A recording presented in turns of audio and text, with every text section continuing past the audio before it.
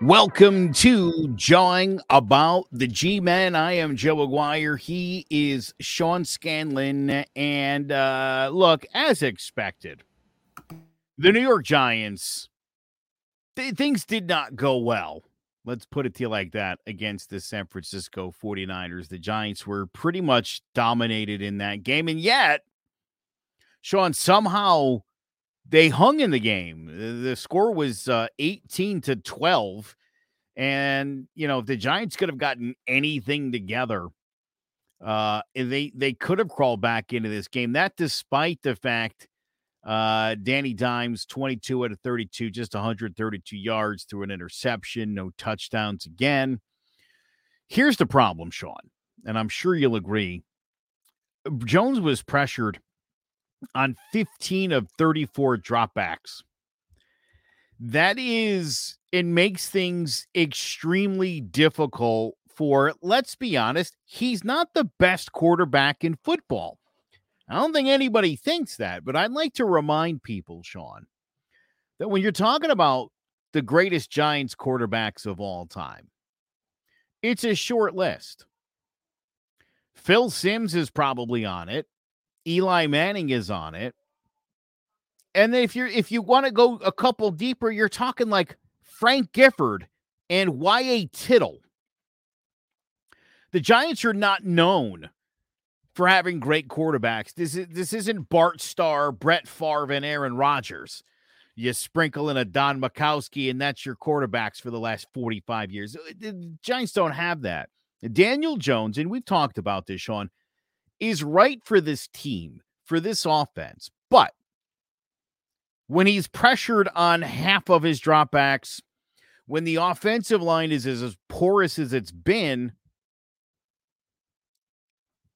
this is what you're going to get. I mean, the Giants clearly can't compete with the upper echelon of the NFL, at least as of right now, yeah?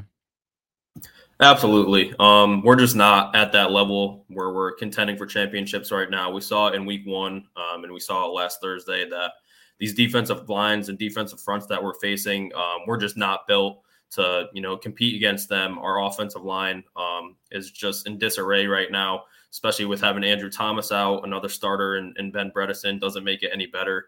So we're just not built to protect those elite fronts that, truly are top 3, top 5 fronts in the league. And we've seen that so far first couple of weeks. So obviously it's easy to, look at it and, kind of overreact because we're not going to be seeing these fronts all season. We'll play some good defenses, no doubt. But these are really elite type level fronts that are going to get after the quarterback. And that's why Daniel Jones has struggled so far, except for, that second half against Arizona pretty much. So if we can't get this protection together, it will probably be a long season. But we also aren't going to be facing this sort of competition. So I do have some high hopes that, Evan Neal will start to get it together. Hopefully that interior O-line will gel a little bit. We'll be getting Andrew Thomas back at some point.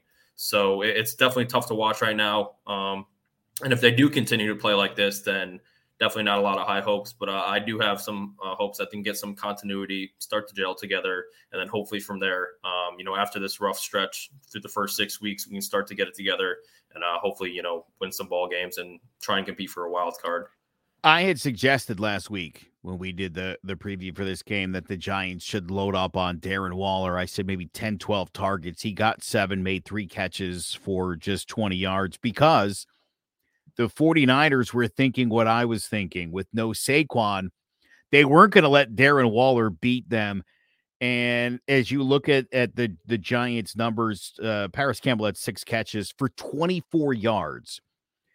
So nobody else stepped up. Matt Breida led the rushing attack, 4 carries for 17 yards. The Giants as a team ran 11 times for 29 yards, 2.6 a carry.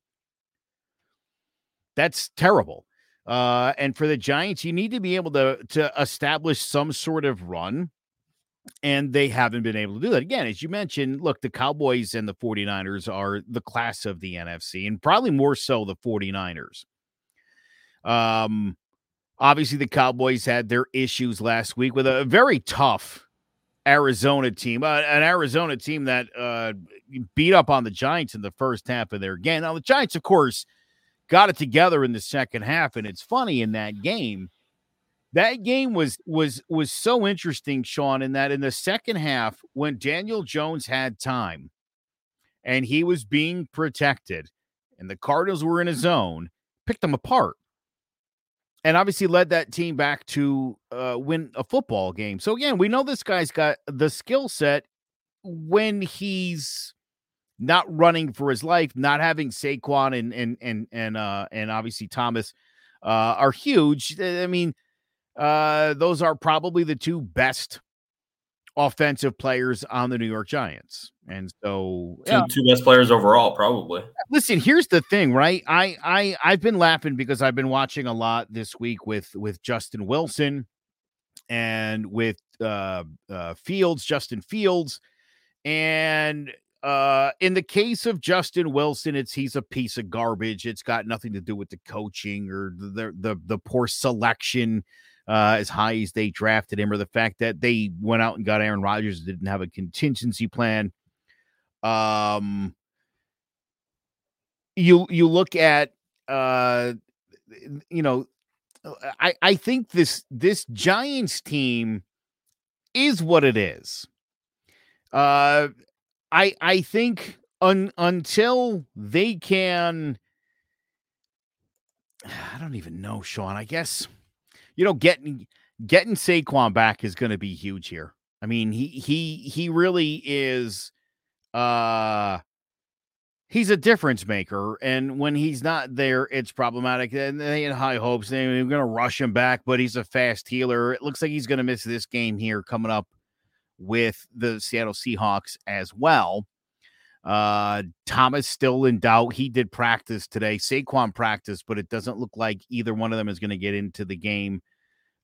So that's concerning. But I think if the Giants could straighten out this offensive line, and I think they could do it against, and look, I think the other thing, Sean, is you could figure out how good the other team's defenses are when they're playing the Giants. If you want to know how good your defense is, you should be able to gauge it in a game against the New York Giants.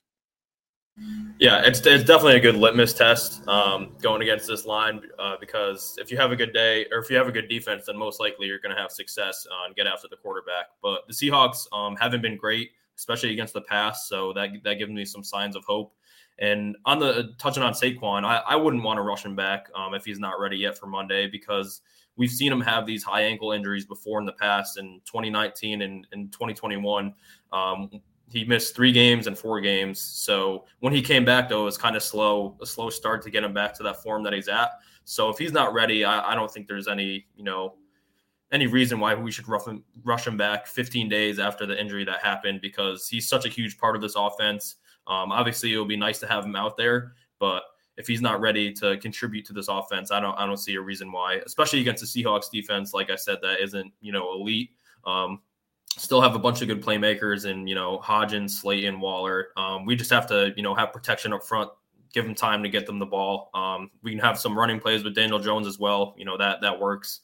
So I don't see why we should rush Saquon back. I would kind of, be more hesitant to rush him back because I just don't think it's worth taking that risk, especially going, later down the season. Say he gets re-injured again, that kind of just breaks up, your whole hopes for, postseason play. So I'd like to play that safe and hopefully just go out and have a good passing performance against the Seahawks, because I think that will be huge if we want to go win that game Monday night. And it's a must win at this point because, you start off 1-2, offense hasn't looked great. Defense hasn't looked good really at all either. Poor tackling, no pass rush, 2 rookie cornerbacks, which, they played well so far, but you can't really rely on that all season, especially with no pass rush. So this is a must win because then you have Miami, who looks like maybe the best offense of all time. And Buffalo, who after that, rough week 1 has come out and beat the crap out of the next 2 teams that they played. So they're back to being Buffalo. So this is a must win at home Monday night, big opportunity in prime time. If you don't win this season can really go off the rails. So it's really important that this offense, starts to get it going. obviously Geno Smith is the starting quarterback for the Seattle Seahawks. And he's played well. He's played well in the last 2 years. And I forget which Giants group that I'm in. Arguably one of the stupidest things I've ever heard in my life. They suggested this is a revenge game because Geno, of course, replaced Eli Manning in the starting lineup. And I don't think Geno asked for that. I don't think Geno was expecting that. I think we were all shocked that it was Geno and not Davis Webb that got the start that week. I don't think the Giants have any ill will towards Geno Smith and the fact that he's gone on to do good things. And I thought, like, that is the possibly the stupidest thing I've ever heard. A revenge game. He didn't do anything. Somebody was going to start in Eli's place. It happened to be Geno. What? Even people even talking about? Yeah, this fan base is questionable at best. Yeah. I mean, some of the fans just like to make connections when you're playing a team, going against a former player who used to play for the Giants. I don't really see that. It was Ben McAdoo's decision, which is still a stupid decision. Eli, should have had some respect from this organization where he got to, keep that streak going as long as he wanted to. Because we weren't playing for anything at that point. Geno Smith wasn't going to be our starter, going into the next year. If you want to see Davis Webb, maybe to see if you have a young quarterback, but it doesn't make a lot of sense. If anything, I think it's pretty much just from the fans who, I mean, obviously loved Eli that they want to see, Geno Smith probably do poorly, but he's been really good. So, by the way, my understanding of this situation is that they basically told Eli something to the effect of he would either start the first half or the second half and somebody else, and he said no. So he very well could have kept that streak intact, and he didn't want to do it that way. Right? So to suggest that there's any animosity or that any of this falls on Geno Smith is, I mean, it's a stretch. It really is a stretch. And let me say this, because I've seen a lot of this on social media in the last few days, and we're going to talk about Daniel Jones and some things that the 49ers said about him. And I know a lot of fans still aren't sold on Daniel Jones. And to those folks, I say this. If you're not a fan of Daniel Jones, you're not a Giants fan. Plain and simple. It's your starting quarterback. You might not like him. You might not think he's great. Maybe you don't think he's even good. That's your starting quarterback. If you're not on board with this guy, you're not rooting for this guy, who, by the way, leaves everything out on the field. I mean, he is a competitor like nobody else in this league, man. This guy, a lot of the times, is basically tasked with carrying a lousy team on his back. And it doesn't look good because the team sucks. That's the real problem here, is that this team has so many holes, and it's like you want to blame it on Daniel Jones. Anybody who's watching this team that knows anything about football, it's obvious this guy is not the problem. Yeah, and casuals who don't actually watch the Giants games will tell you different. They'll look at Daniel Jones' numbers and say, hey, he doesn't throw any touchdowns. He throws for 150 yards a game. But if you actually watch this team, you understand that it's not just this year. I mean, Daniel Jones has been dealing with this his whole career with the Giants, and he's never had a legit number one receiver to throw to. He's always had a poor O-line, and he's been put in bad situations. Had some, terrible play callers, under the Judge era when Pat Shurmur was still here too. So it's never been an ideal situation around for Daniel Jones. And we saw last year when you put some structure around him, an O-line that wasn't great last year, but held up better than they have this year. Daniel Jones can go out and win you ball games. And that's what he did last year. Finished a bunch of games in the fourth quarter, leading them to comeback wins. Finally brought them to a playoff game, won a playoff game on the road against a 13-win team. Say what you want about the Vikings last year. Daniel Jones still stepped in and did that, and one of the best, performances of his career. So, yeah, if you're a Giants fan that hates on Daniel Jones, I mean, just you have to understand that he hasn't been put in the best situations, and that's why I root for Daniel Jones, because you said it, he's a competitor. That Giants-Cowboys game week 1, A lot of people were asking and probably wondering why he wasn't coming out. I think it's because Daniel Jones, wanted to at least get some production on the board. And he just has so much pride in his game and pride in being the New York Giants starting quarterback, especially after getting that big payday in the offseason. He wants to go out and, show some production for these fans. So he's a fighter. He's a competitor. He's not going to give up. And that's what I love about Daniel Jones. I think he'll be fine the rest of the year. I think this offense will start to get it clicking. It's tough when you have, like I said, 2 of your first 3 games are against elite defenses. It's tough, especially with what you have around you. So I think he's going to get it to the click. And I think he's going to shut up a lot of, Giants fans and fans across the NFL that, probably aren't even watching the Giants games. They just like to, make fun of Daniel Jones because it's easy to do. But he's going to show up. And I think that he'll give us a chance to compete for a wild card spot eventually down the line this season.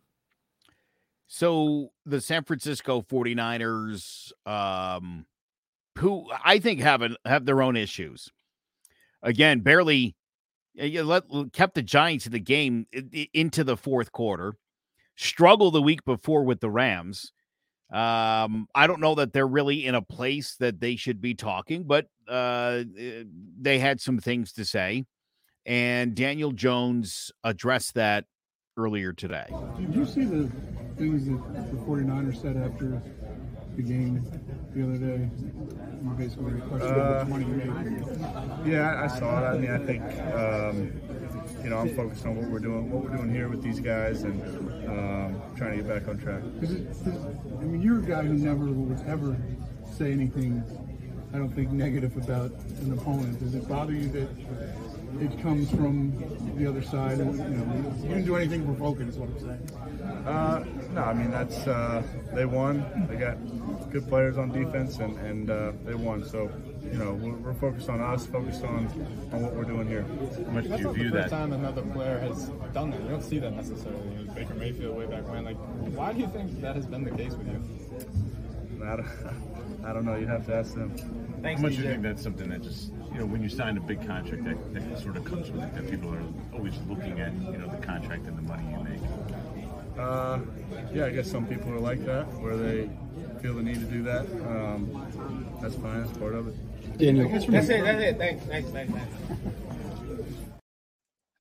Again, look, this guy's getting paid $40 million because that's what goddamn starting quarterbacks get in the NFL. You pointed this out a couple of weeks ago, Sean. I mean, by the time everyone gets their money, Herbert and Burrow and everybody else that's going to get paid, he's going to end up being in the middle of the pack, which is where most people put him, and that's where his salary will be. Yeah, it's a lot of money, but that's what starting quarterbacks get in the NFL. Yeah, he's already close to the middle of the pack, which is honestly, if you assess him, even for Giants fans or NFL fans, I think that most people would put him in the middle of the pack. He's not an elite quarterback, but by no means is he a bad quarterback in this league. So I think he's fairly paid. People like just to look at the number because, especially with the numbers jumping so high in the, past couple of years, they're not used to seeing a $40 million quarterback, who hasn't had a ton of success yet in the league. So, yeah, people like to just look at that and point it out. But and I saw ESPN had a bunch of segments after the game Thursday where, do the Giants regret, paying Daniel Jones $40 million? It's 3 games into the season. You have to give – and the life of the contract is 4 years. They just like to overreact to everything. So you have to let the contract play out, at least let this season play out before you can really, jump into that. But I think it's unfair to Daniel Jones. And you see it in that video. Daniel Jones is just all class. He's always been that way. I think he kind of got that from Eli as well. But, he's not just going to put any teams down. He's just going to come in, do his job, not say a lot, put his head down and roar. So that's what I love about Daniel Jones. And I think that he's going to, end up playing better in the season. Like I said before, I think that eventually at some point we'll be in that wild card contention where, people will start to understand that this contract was actually worth it. The comments and the reporters basically suggested, look, he didn't do anything to provoke these guys. And, you look at someone like a Baker Mayfield, and, Baker used to get into it with people, and people offered their opinion about what a piece of garbage Baker Mayfield was. But they were more talking about Baker Mayfield as a human being, and as a person. And the fact that he sucked as a quarterback didn't help, but we were talking about what a joke of a human Baker Mayfield was. And that's why all the ridicule, because that guy played like crap and didn't even understand he was playing like crap. That's why people talked and said the things they said about Baker Mayfield. Daniel Jones, as you said, goes out there, he does his job, he doesn't talk, he doesn't he's one of the most humble guys in the league. And, Giants fans that are hating on this guy, what's your end game? I don't understand that. I really don't. Zay, thank you for joining us. No, my bad. It's my fault. Zay wasn't late. It was all my fault, and I appreciate you being here. Let's talk Daniel Jones. This guy's getting it from everybody, Zay. What do you got? Little bit of rightfully so, a little bit of too much. For the most part, I can see where people agree that we need more from Daniel Jones. I think that also goes to his play calling. I was upset with the amount of usage we had for Hyatt last week. I think Hyatt is a game changer, and I think Daniel Jones needs to be more vocal in getting him the ball and somehow, some way, so that offense can become explosive. But outside of that, I think a lot of criticism is harsh. Like you guys have mentioned, I don't need to, double down on it. He's been let down by the front office. He's been let down by the offensive line. He's been let down by his staff around him in general. And obviously, like Sean said, after what he did last year, I don't know why people are still coming after his name. There are quarterbacks in the league who have done a lot less than him and more time, who doesn't get as much criticism. Hey, but big Giants fan right here. Oh yeah, big Giants fan. Hello. All right. Hey. All right. But he just wanted to be on screen for a minute. He's a Giants fan now. He's all about this team and the suffering that comes with it, Zay. Look, it's part of the. You gotta let her know it's part of the. It comes with the territory of being a Giants fan. The ebbs and flows of the seasons we go through. But again, like Sean said, I think things will start to even out as the year goes on. I think the Giants will improve in certain aspects. Please don't worry about me. I'm just trying to get my laptop together. But I do think they will. I think they'll round the corner. I think they'll get Saquon Barkley back at some point. I don't think he needs to come back this week. I think the Giants are more than capable with Daniel Jones. Like I mentioned last week or the week before, one of them. Daniel Jones has led this team without Saquon Barkley on the field. That Green Bay game is one that stands out to me, where Saquon actually got hurt, missed the drive, and he drove down the field in 7 plays and scored a touchdown against the great Aaron Rodgers and Green Bay Packers. So I think everyone just needs to take a little chill pill on this criticism and hate for the guy. The guy, he hasn't been here that long under stable situation and standards to be hating on him. I just think people need to take a break, sit back, and like Sean said, be Giants fans. Just enjoy him. He's going to turn around. Guys, Eli was terrible. Be Giants fans. Like, I don't know what people were expecting from this season. It seems some Giants fans somehow thought that adding Darren Waller and Paris Campbell, this team was going to go 17-0. And obviously, look, that's not in the cards here. This team is going to struggle against the elite teams. Sean and I talked earlier about those teams with great defensive fronts. The offensive line's still a bit of a mess, especially with Andrew Thomas out. It's going to take some time to get this all figured out. The Giants, you're right. I think the Giants can beat Seattle. They certainly can. The defense, Sean, you pointed this out. The defense, Zay, I think, has been very disappointing so far. These guys are very much capable, I think, of playing a lot better. Bobby Okereke has been useless. I thought this guy was going to show up and make 170 tackles, and really, the Giants need a guy like that. It's been too long. The defensive front, the front four has been pathetic. There's been no pass rush. The rookie corners, which you said, by the way, we could bank on, they've held their own despite the fact that there's no pass rush. So it's putting those guys in the tough spot. They've played well. The safeties have played well, but the front seven's been terrible. The tackling last week was atrocious. Xavier McKinney made me angry, and I love Xavier McKinney. He played like garbage last week. A lot of that is you got to look at the players. They got to point in this. They got to point the finger at themselves, look in the mirror. When they had the lockout, they went back and did the collective bargaining agreement. Two of the things they asked for was less tackling in practice and less practice overall. And as fans, we have seen, what that has become, the outcome of it. We've seen a lot of teams become very subpar over the years, where we've gotten to a point where it's really like 4 teams at the end of it. It comes down to, it seems like every year, it seems like the same 4 teams, whether it's the Chiefs, the Bills, the 49ers, or the Eagles right now. That's what it seems like.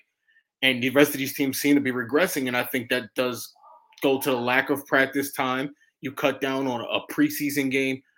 I tell people that you got to take a break. The Giants' first 3 weeks, to me, is like an extended preseason. They only had 1 drive throughout the preseason. I mentioned to you guys when they added the extra game, I said how teams handle the preseason from now on is going to be huge in how it affects the team, because without that extra game, the third game is normally the dress rehearsal. Starters are playing about 3 quarters, maybe even a little more, depending on how bad they look.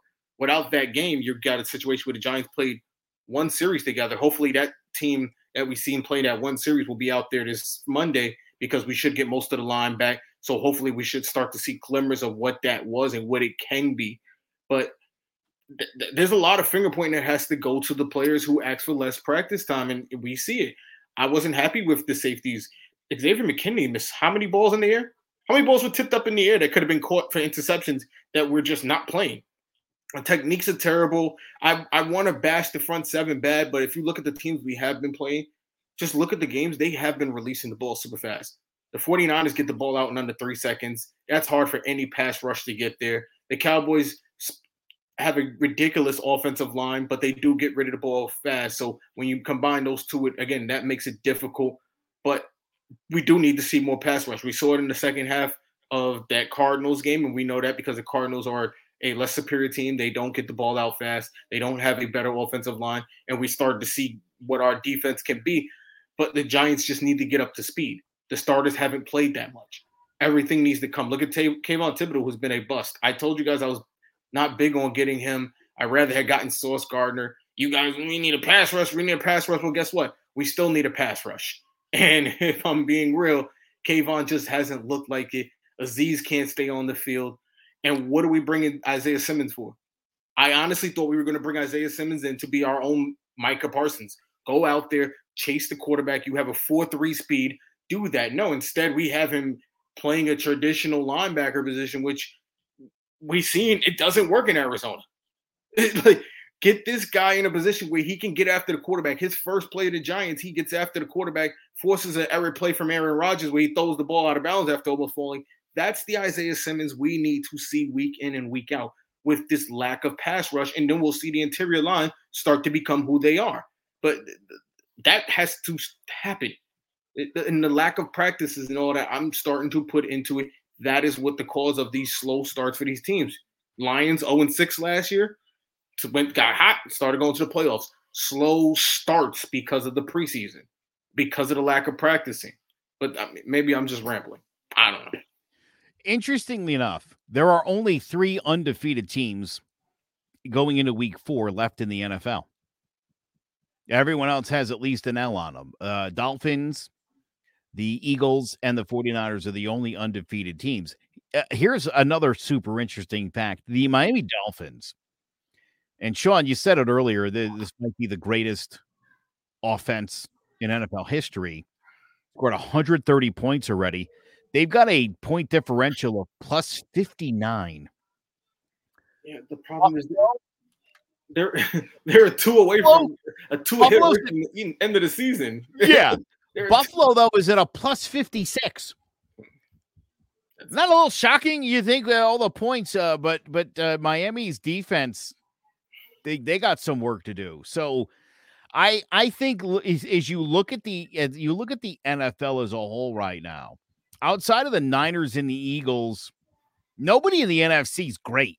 There's nobody in the NFC that scares me, and the AFC. Again, I got questions on everybody. I think Kansas City might still be the class of the AFC.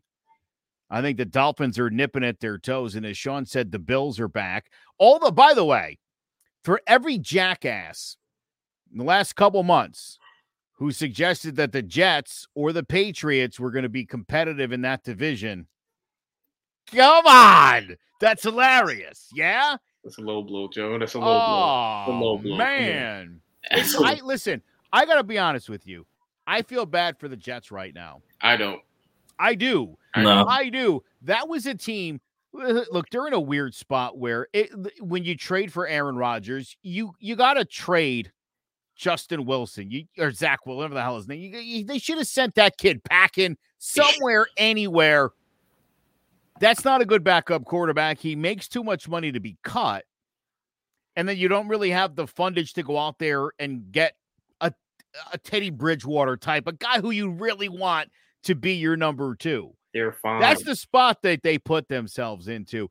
That, by the way, if you're a Jets fan and you watch that game, I watched the Jets game this week against the Patriots. I don't know why I tortured myself watching that.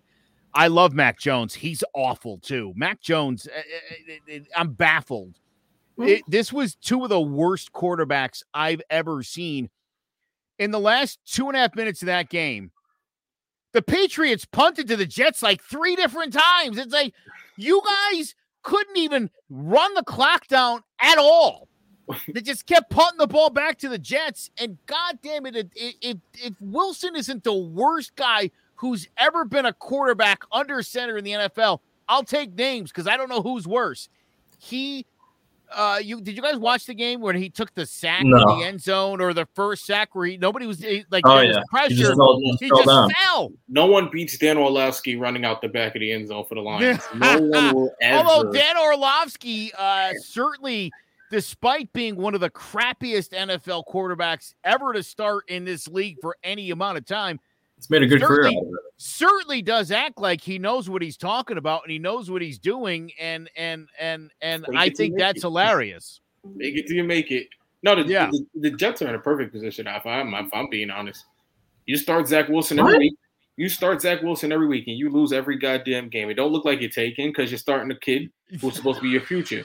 You go out there and you get you a top pick where you're top 10. You're in the top 10 now because you basically tanked. You ain't gonna win no games with the kid. I don't care what you do. You ain't going to win no games with a maybe 5. They put you in the top 10.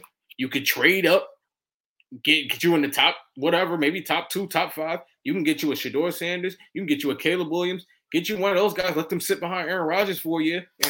Come on, take off. Now you got a future. But no, stupid Jet fans, go ahead, waste money. Go get a Kirk Cousins. Go get somebody stupid and waste your – I kind of love Jet fans. Just stupid. You deserve to be miserable. You deserve it because you want to see your team go out and put a better quarterback and win games that you shouldn't be winning. I love you idiots. I do. I really do love Jet fans. You think about this. You could lose every game and set yourself up to have a future quarterback for the next 10 years.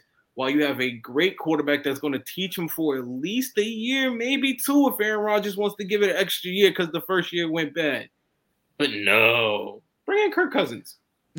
I'm sure he'll love to be a backup next year for Aaron Rodgers. Well, not for nothing, right? Let's think about Kirk Cousins for a minute. Really good regular season quarterback. Probably could turn things around. Maybe could even get your Jets to the playoffs or close to it, only to lose in the playoffs, which gives you what, the 19th, 20th pick in the draft, right? It's like, dude, if you're exactly right. I mean, the Wilson sets you up to go literally 1-16 here. Lock up Caleb Williams and move on, because you could have. I think Jets fans are so upset because this was finally the year that they have everything so good around them. They have good playmakers. They have a great defense, and Aaron Rodgers is coming in, and this is the year that the Jets are finally here. They're going to be a Super Bowl contender, and then 4 plays in, it all comes to a crashing halt. So I think that's why Jets fans just want something right now, because they had such high expectations for this year that they can't watch Zach Wilson go out there every week and literally embarrass himself to the point where every NFL fan is clowning on this dude. I mean, he is an absolute joke. Every Jets fan wants him out of there, wants him banished somewhere that's not New Jersey, across the country. So I think that's why I get what you're saying, but I think Jets fans are just so impatient because they want a quick fix right now, even though I don't think it's going to help anything. It's just a disaster for them. It's dumb. Take it from a Mets fan. Listen, the Jets will learn, like Steve Cohen, you cannot buy a championship in this day and age. It doesn't work like that. Build something. Take your time. Lose some games. You were in this position a couple years ago, and you won a meaningless game, and you lost out on Trevor Lawrence. You forgot about that? You're going to do this to yourself twice? You're going to do this to yourself twice? That would be very Jets of them to do that. So I think if I'm Rob Saleh, I'm sitting everybody in a meeting except for Zach, like, look, guys, we're starting him on purpose. You seen the Caleb Williams kid? Oh, yeah, you want him throwing you balls? Okay, all right. Everybody just play along. We love the locker room. We love Zach, and we're just gonna run him out there every week. I would just fake it until the end of the year and then kick him on his ass at the end of the year. Because what are we doing here? What are we doing? What are the Jets doing? That's a long season for those Jets players to sit through, though. I think that's a hard sell to an NFL many team. losing seasons already. What's another one? For those Jets players that know that they can compete, if they just had a competent quarterback, I think it's tough for them to sit there and for them to do nothing except for sign Trevor Siemian off a practice squad and say, hey, here's Zach Wilson's competition. I think that's a tough sell to the locker room that they're just throwing in the towel for the year. It's the smart move. It's like I tell you with the Mets, we didn't want to see selling. We didn't want to see selling at the trade deadline. But it was the smart move for the franchise going forward. And that's what Jet fans have to realize. There's a difference between watching and winning meaningless games and putting yourself for a better future. You could lose these games. Yeah, who cares? You lose games all the time. You're the Jets. We don't expect you to win a championship. But then you can set yourself up where you're actually expected to win a championship, because I'm more comfortable next year with Caleb Williams and Shedeur Sanders as a backup quarterback than Zach Wilson.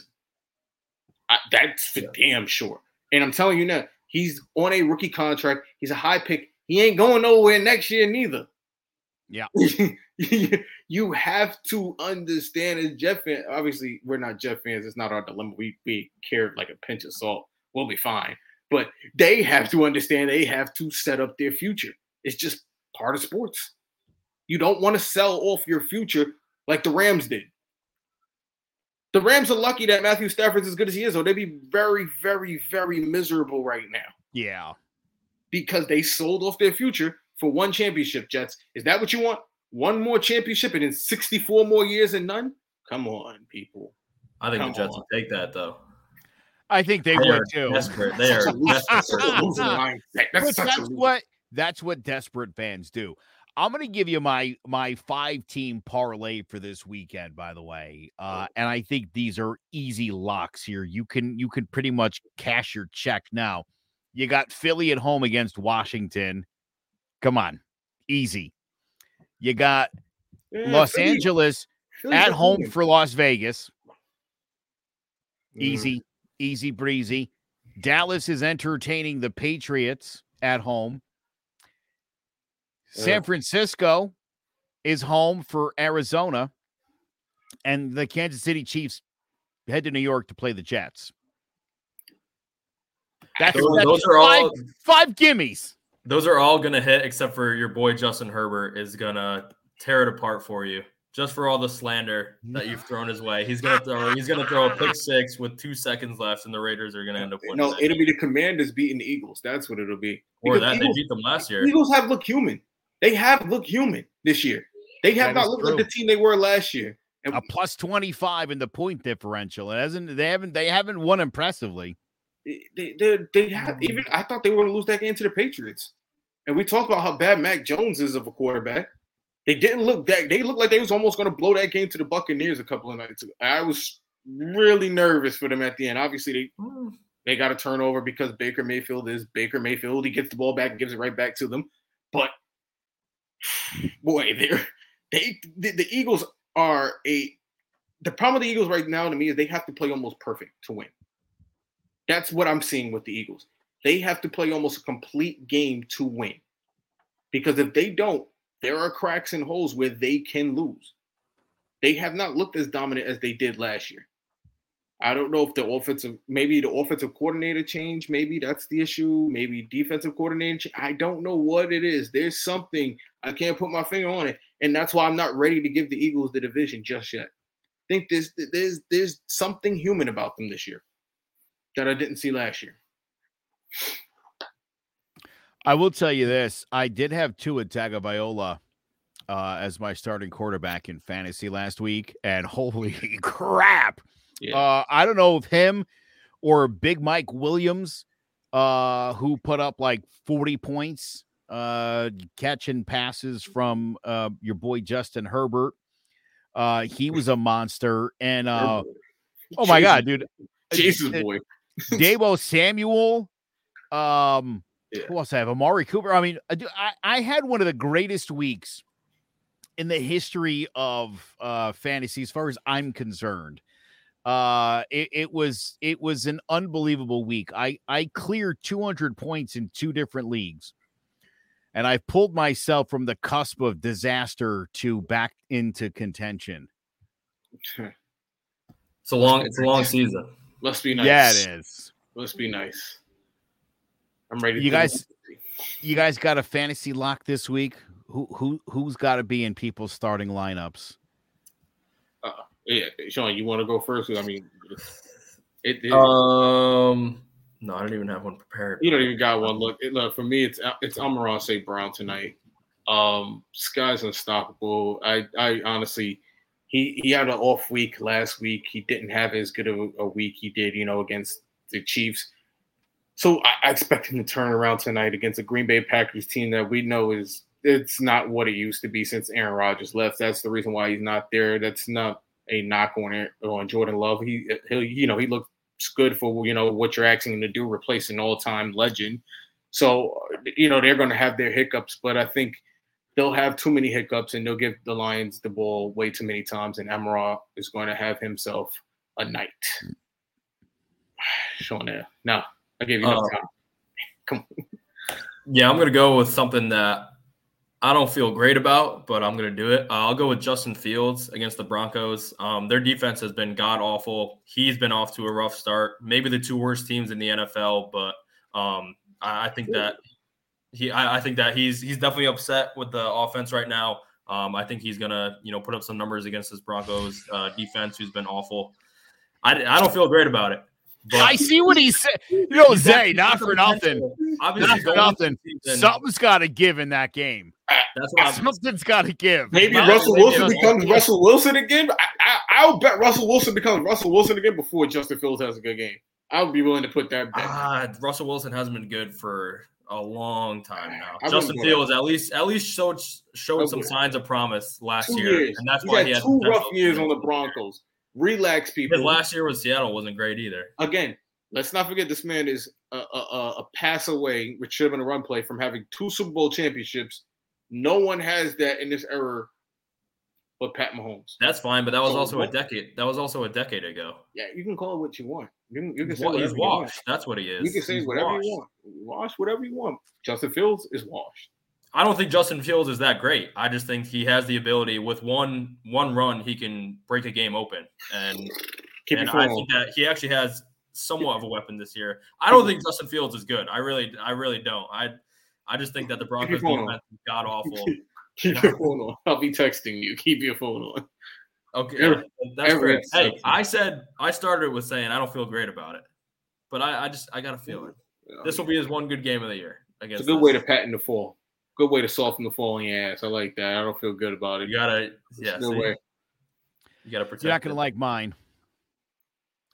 My fantasy lock, Seattle Seahawks running back, Kenneth Walker III. I feel like you did this last week with McCaffrey. I did. And I'll tell you what, McCaffrey had a pretty good week, though. He kind of did. And I feel like, again, I haven't seen the Giants defensive front tell me that they can stop this. It's either that or DK Metcalf's going to have like 180 yards receiving on 6 or 7 catches. I'm assuming I think the Giants corners are playing much better than the defensive front. So I think they're going to pound this ball to Kenneth Walker. I think he's going to have a pretty big day, and it's going to be a long Monday night. This guy's a Giants fan, right? Yeah, I love the Giants, but I also like to win fantasy. Oh, man. I like your strategy of just picking against. It's what happens when you get paid. Dexter Lawrence got paid. When players get paid, they're not as good as they were. I don't know what it is. It's weird. It's weird. It happens. They get. You know what I think it is? Because you work so hard to get paid that it basically you popped your cherry and now you're on your way back down. Listen, Polar Knights, you've made this joke before. Step up your game, dude. I think you could do better. The perfect evolution of beards. What's the evolution, though? Made the same joke. Yeah, plus they're all basically full beards. Come on. You work on the jokes, buddy. Wait. Who doesn't have a full one? Now, you're saying basically who doesn't? That's what I'm saying. What? Oh, yeah. I'm gonna need a power ranking from Polar Knights. Yeah. Come on, Polar Knights. If you're gonna bring it, okay? You know what I'm saying? You gotta bring it. Weak stuff in here. That's all. That's all we're asking for. All right. Well, so what do you guys think? You guys think the Giants win the game Monday night? I do. I think they're still on track. I said it before, there were games on the schedule I thought that they could win and they could lose. Right off the bat, we were unsure if the Dallas game could go either way.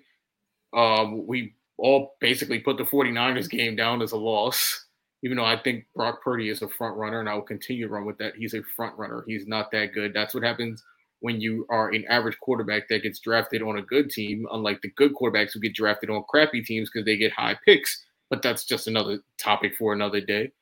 But again, I thought they were going to beat Arizona. They beat Arizona, and I marked off Seattle as a win. I think it should be a win. Didn't we lose to Seattle last year, correct? So It should be another get-right game for the Giants, and I think we're still on schedule. I still think of the same record I had at the beginning. I don't. What was it? It was like 13. What was it? 13, 4, something like that. It's something crazy. You still think that's a number they can get to? Maybe 11. I'm thinking maybe 11, 12 range. I still think that's possible. Sean, I don't think we've seen the Giants. I don't think we've seen the Giants. I think the Giants that we see in the second half of the Cardinals game and that one drive we see in preseason, I think that's the Giants, and they just got to put it together. I literally do. That's what you're basing it off of, one half in a preseason drive after we've seen games. Look, I'll take it. It's a lot more than we've seen in a lot of years. It's a lot more than we've seen, bro. And again, look at their first 3 games. We expected 2 out of at least 1 win, maybe 2, because of what we saw.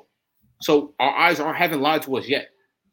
I agree with that, but the fashion in which we got beat in week 1 and week 3 hasn't been promising. Week 1, torrential downpour, everything that can go wrong. I mean, you can't put it all on that it was raining though. No, I'm not. I'm saying torrential downpour, everything that could go wrong that went wrong. Went wrong in the first half. It basically took the fight out of the team in the second half. There was no fight. I don't care. It was a disaster. It was a disaster right out of the gate, and they never got their footing. That will never happen again. All right, I'm gonna be rude. That won't happen the second time they play. Granted, because it'll be in the dome, but it will never happen that way again. It takes a lot of things for things to go wrong like that. Even when you saw it in the Cardinals game, it started off that way, and then they were like, hold on. Let's reel this back in. We're better than that. Because just as easy as the Cardinals beat the Cowboys last week, they could have handed the Giants in the second half of that game. They were up way more points on the Giants than they were in the Cowboys. Sure. I'm glad you brought that up because you and I certainly gave it to our buddy Sander, the Cowboys fan who was talking all that smack. And that was hilarious. I mean, look, Not for nothing. You could say what you want about the Cardinals are tanking and that's why the Giants came back in the second half. Well, then Dallas has a lot of explaining to do because you couldn't come back against a team that's tanking. I don't know. Giants have been outscored 63-6 in the first half, and we know since the Daboll era began, this team does not score in the first half. They do all their damage in the second half. That's something that's got to change, and it's got to change quick because this is not a good football team coming from behind. No, at least they haven't shown that yet, except for if they lost once. I can't say it's not that bad. You guys remember this dude? Yeah, the guy who left us. Well, anyway, we love you, Jace Garcia. We love you. This narrative about the Cardinals being a mediocre team, like, yeah, they play hard. They're 0-3, but they're 1-2, excuse me, but they can easily be 3-0 right now. Easily 3-0 with a quarterback who came in a couple of weeks before the season, first game, a couple of days before the first game, he's playing. He don't even have a jersey until last week in the market. He put that out there. So don't give me this half team. These are all NFL players. They're all still playing for their jobs. They all still playing because even if the team is tanking, the team is looking like who we're going to keep for next year and who we're not. These guys are still going out there and earning a check. They got families to feed. So don't give me that nonsense about a mediocre team, They're in the NFL because they're at that level. They could have finished that game off. They didn't. I think this is the best test, though, to see if we're a mediocre team or not, though, this upcoming week, because we're not in the Niners or Cowboys class. We're not. The Cardinals was great that we came back and won that game, but and even though the Cardinals beat the Cowboys last week, I still think they're a bottom half team in this league. I think that's fair to say. So this is the first team that's, I think, close enough to our level where we can actually compare ourselves to, where I think we'll have a better idea going forward what we're going to look like after this upcoming game on Monday night. 06, I'll bring back to you. And I mentioned this a couple of weeks. I think Joe brought it up too. Giants started off 0-2. In the second half, they were getting their ass handed to them by the Redskins. And there was a four-play stop at the goal line. Turned their whole entire season around. All it takes sometimes is just a little confidence, and you can reel off 6 in a row. Then you can lose 2, reel off another 3 in a row. This is the reason the NFL is so great is because every game matters, and there's only 17 of them. We're sitting here in week 3, assuming what the team is going to be in week 18. You can't do that. Especially this team. When I tell you the Lions started off 0-6 and barely missed the playoffs. We are in the era of teams going 0-3 and it's completely over. No, you have extra games now. You got extra playoff spots now. We can't sit here 3 weeks in and break apart the whole team, who to trade, who to keep. Let's start the offseason now. There's so much still to go. That's not what I'm saying, though. I'm just saying from what we've seen on the field, I don't think we can say that, we're an 11-12 win team right now. That's from what I've seen on the field. I think we look more like a 7-8 win team than an 11-12 win team that's, competing for the playoffs. That's why I said this week is important to see where we are down the line. I think you're both right. I agree, Sean, that this is a team that I think you're in that similar mid-echelon, or so we think. And if the Giants get it handed to them by Seattle, then you know that they're terrible. Yeah. If the Giants can play with these guys or beat these guys, then you're like, oh, all right. So we're here. We're not at Cowboy Niner level, but we're somewhere in here, and that would be fine. I do think this team can still turn things around. I think that's Giants football.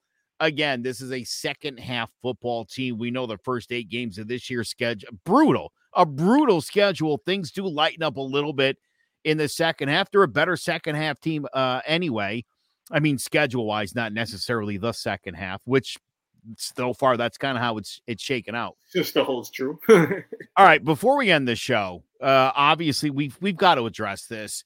Travis Kelce, Taylor Swift. How adorable! You guys loving that or what? Can we not? I've blocked Taylor Swift on any Twitter memes, mentions, or anything. I don't want to see it or hear about it. I think this is why Zay was excited to hop on today. The highlight of my day is about Travis Kelce and Taylor Swift will be together for maybe a month or two more. Over under a month and a half. They're both wishy-washy people. I don't. Did you see the numbers though?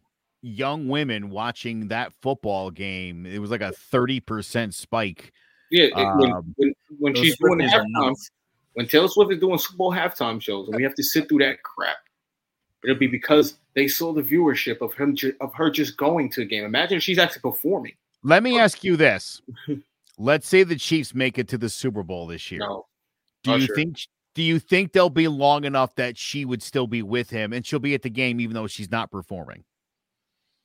You think they're done by January? She'll probably be at the game to. What's the standing sharp? Nope. Not a chance. Not a damn. I love this. Have you guys seen the videos though where the women say to their husbands are like, "Wow, this is great that Taylor Swift's helping to put this Travis Kelce guy on the map," and then the husbands melt down like, gentlemen, if that's you, people are laughing at you. You're showing an insecurity, and you don't have to. You don't need to defend Travis Kelce. He's fine. And sometimes women are more successful than men, and they might even date. And it's nothing for a grown man to be a pissy bitch about. So, guys, I've seen a lot of these videos on the TikTok, and you look like a little bitch melting down about this, okay? Taylor Swift makes more money per night, $13 million, than Travis Kelce makes per season, $12 million, okay? He's famous in his own right. He's hosted SNL. He's got a really super popular podcast. He plays for the friggin' Chiefs. He has more endorsements than she does. She's not a big endorser. She doesn't really like to do that. But she's still raking in as much money per night as he does in a season. I know it's a little untraditional. And for some reason, right-wing media is losing their mind about this.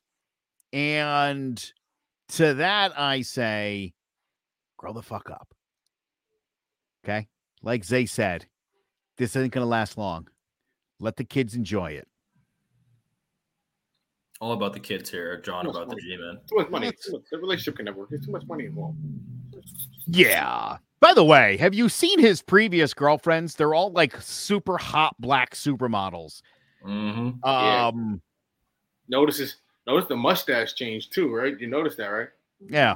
He went from "come on, bro" to "get on your knees, boy." Real fast. That's pretty bad of you, Travis. I messed with "come on, bro," Travis. Not put your hands behind your back, Travis. I'm not a fan of this one. Oh my God. This is my fault for even bringing this up. That's my fault, Sean. I deserve that. And Zay, you were right to say all those horrible things you just said.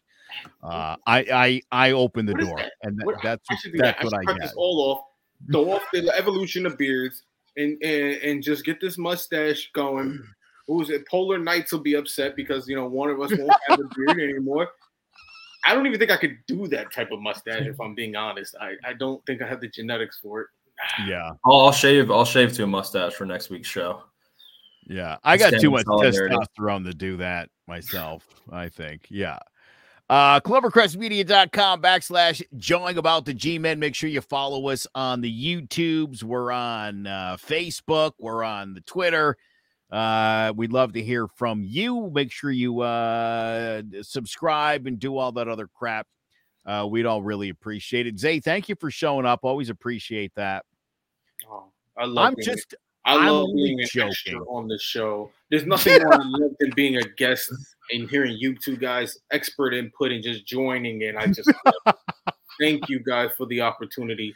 I'm flattered to. I love you. You're the man. I thought Zay said he wasn't going to be around this week, and I didn't send him an invite. And the show started, and I got a very pissy. I'm just sitting here at home. Look. And so no, that was my bad, and I do apologize. And Zay, you're my boy, and I love you, dude, and I love when you're on the show. You really make this show, especially when you say something absurd and everybody looks at you crazy And then a month later, I'm always like, God, he was fucking right again.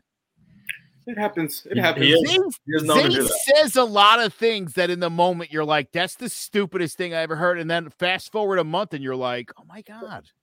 Well, that's why ESPN didn't hire me. But that's why I ran into that issue. And this is why I'm at CBS, because ESPN, they heard, this guy, he doesn't say what we want him to say. He doesn't say the most obvious dumb thing that you could say on TV. He can't work for ESPN. He can't have the most obvious opinion out there that people had already known for 4 months, but now we got to make it seem like because we know about it, everybody else knows about it. But that's ESPN, so it's cool. I enjoy being the oddball who makes those weird random takes that no one agrees with at first, and it works out. That's why we love you, Zay. Thanks. I See appreciate it. into the future. I'm crying. He's great. Anyway, for King Zay, the man Isaiah Grows, for Sean Scanlon, I'm Joe McGuire. Thanks so much for watching. We'll catch you next week for John about the Gmen.